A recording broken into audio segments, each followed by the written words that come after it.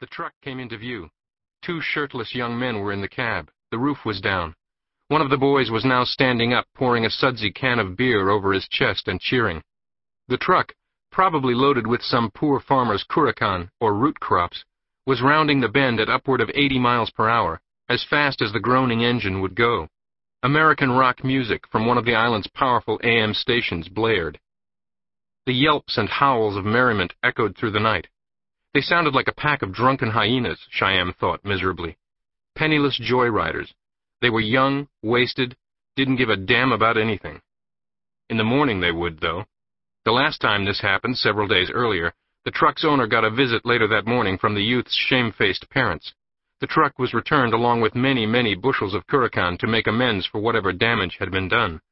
As for the kids, well, they couldn't sit without wincing, not even on a cushioned car seat.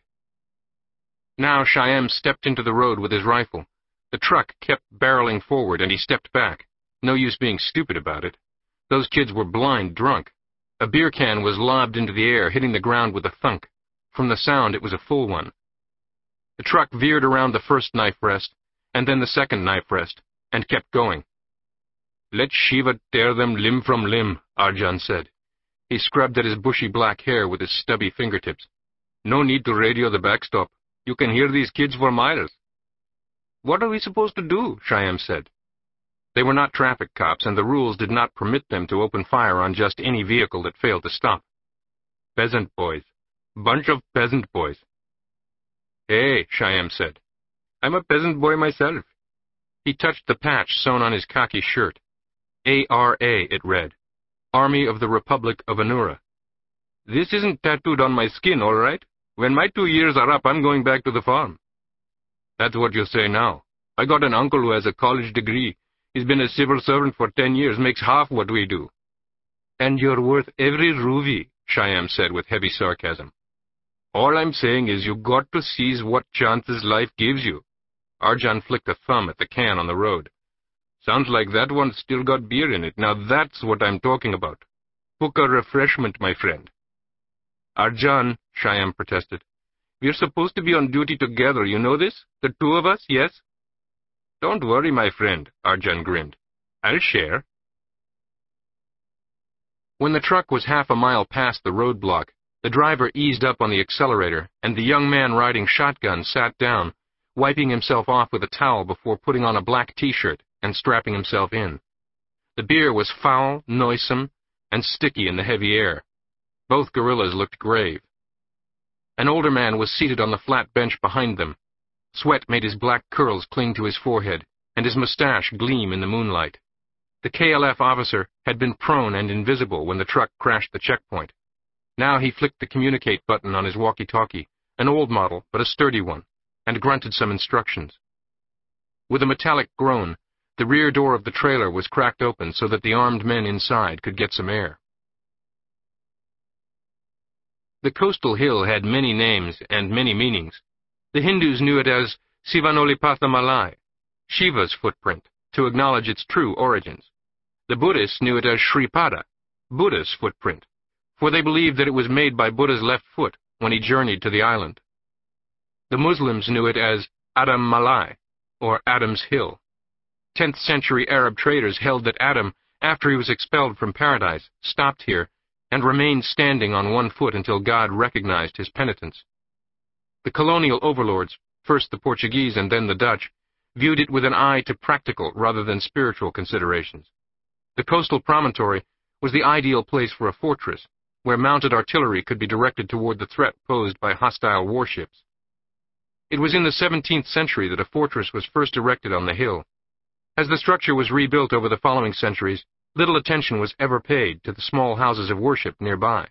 Now they would serve as way stations for the Prophet's army during the final assault. Ordinarily, its leader, the man they called the Caliph, would never be exposed to the confusion and unpredictability of an armed engagement. But this was no ordinary night. History was being written this night. How could the Caliph not be present?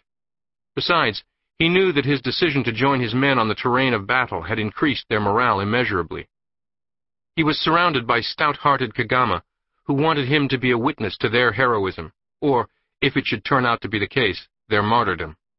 They looked at the planes of his face, his fine ebony features, and his strong sculpted jaw, and they saw not merely a man anointed by the prophet to lead them to freedom, but a man who would inscribe their deeds in the book of life for all posterity.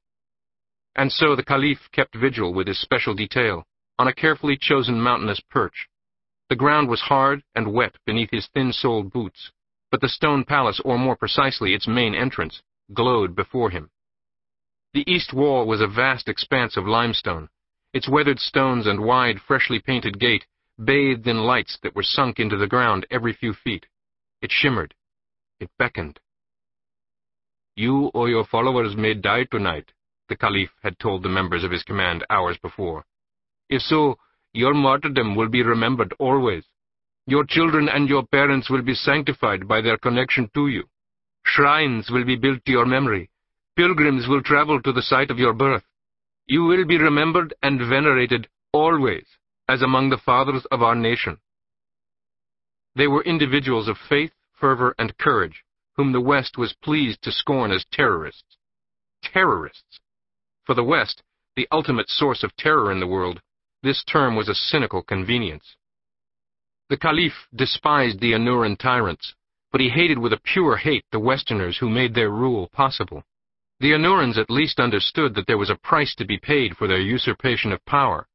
The rebels had repeatedly brought that lesson home, written it with blood. But the Westerners were accustomed to acting with impunity. Perhaps that would change.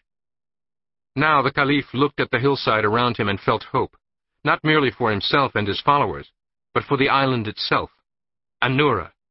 Once it had taken back its own destiny, what would it not be capable of? The very rocks and trees and vine-draped hillocks seemed to urge him on. Mother Anura would vindicate her protectors. Centuries ago, visitors had to resort to the cadence of poetry in order to evoke the beauty of its flora and fauna. Soon, colonialism, fueled by envy and avarice, would impose its grim logic. What was ravishing would be ravished, the captivating made captive. Anura became a prize for which the great maritime empires of the West would contend. Battlements rose above the spice tree groves. Cannonballs nestled on the beaches among the conch shells. The West brought bloodshed to the island, and it took root there, spreading across the landscape like a toxic weed, nourished on injustice. What did they do to you, Mother Anura?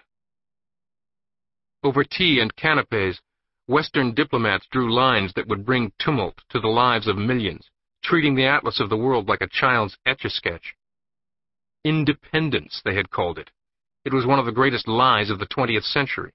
The regime itself amounted to an act of violence against the Kagama people, for which the only remedy was more violence.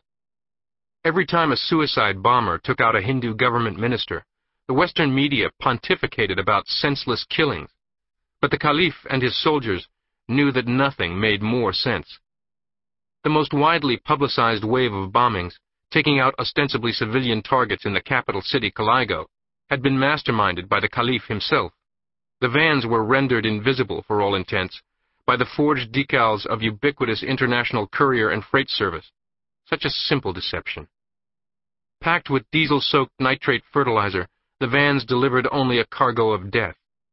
In the past decade, this wave of bombings was what aroused the greatest condemnation around the world, which was an odd hypocrisy, for it merely brought the war home to the warmongers. Now the chief radio operator whispered in the Caliph's ear. The Kafra base had been destroyed, its communications infrastructure dismantled. Even if they managed to get the word out, the guards at the Stone Palace had no hope for backup. 30 seconds later, the radio operator had yet another message to convey, confirmation that a second army base had been reclaimed by the people. A second thoroughfare was now theirs. The Caliph felt his spine begin to tingle. Within hours, the entire province of Kenna would be wrested from a despotic death grip. The shift of power would begin. National liberation would glimmer over the horizon with the sun. Nothing, however, was more important than taking the Steenpaleis, the Stone Palace. Nothing. The go-between had been emphatic about it, and so far the go-between had been right about everything, starting with the value of his own contributions. He had been as good as his word, no, better. He had been generous to the point of profligacy, with his armaments and, equally important, his intelligence. He had not disappointed the Caliph, and the Caliph would not disappoint him. The Caliph's opponents had their resources, their backers and benefactors. Why should he not have his? "It's still cold," Arjun cried out with delight as he picked up the beer can. The outside of the can was actually frosty.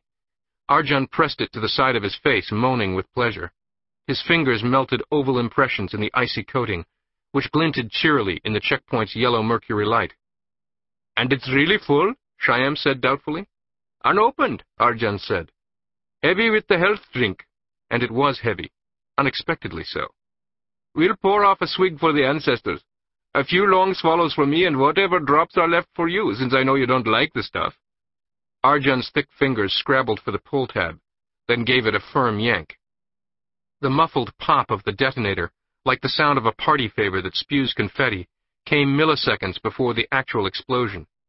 It was almost enough time for Arjun to register the thought that he'd been the victim of a small prank, and for Shyam to register the thought that his suspicions, although they had remained at the not quite conscious level of vague disquiet, had been justified. When the 12 ounces of plastique exploded, both men's trains of thought came to an end. The blast was a shattering moment of light and sound that instantly expanded into an immense fiery oval of destruction. The shockwaves destroyed the 2 knife rests and the wooden roadside booth, as well as the barracks and those who slept there. The pair of guards who were supposed to have been on duty as backstop at the other end of the roadblock died before they awoke. The intense, momentary heat caused an area of the red laterite soil to crust into an obsidian-like glass, and then as quickly as it arrived, the explosion, the deafening noise, the blinding light, vanished, like a man's fist when he opens his hand. The force of destruction was fleeting, the destruction itself permanent. 15 minutes later, when a convoy of canvas-topped personnel carriers made its way through what remained of the checkpoint, no subterfuge would be necessary. There was an irony, the Caliph realized, in the fact that only his adversaries would fully understand the ingenuity of the pre-dawn onslaught. On the ground, the fog of war would obscure what would be obvious from far away, the pattern of precisely coordinated attacks. The Caliph knew that within a day or so, analysts at the American spy agencies would be peering at satellite imagery that would make the pattern of activity as clear as a textbook diagram. The Caliph's victory would become the stuff of legend. His debt to the go-between, not least at the insistence of the go-between himself, would remain a matter between him and Allah. A pair of binoculars was brought to the Caliph, who surveyed the honor guards arrayed before the main gate.